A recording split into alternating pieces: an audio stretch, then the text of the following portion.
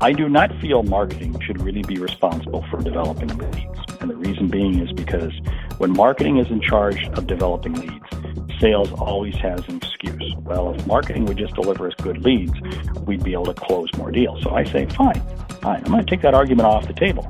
Sales, you're responsible for your leads. Now, that does not excuse marketing. Marketing is still very much involved, but what marketing is going to focus in on, how do they create an educated customer base, and how do they create awareness? When they do that, what are they doing? They are actually creating leads, and they're also helping the salesperson who is out there hunting, because now when they make their hunting phone calls, they make their hunting emails, the people they're reaching out to is already aware of who they are. See, so the two very much play hand in hand, but marketing is all about education and awareness.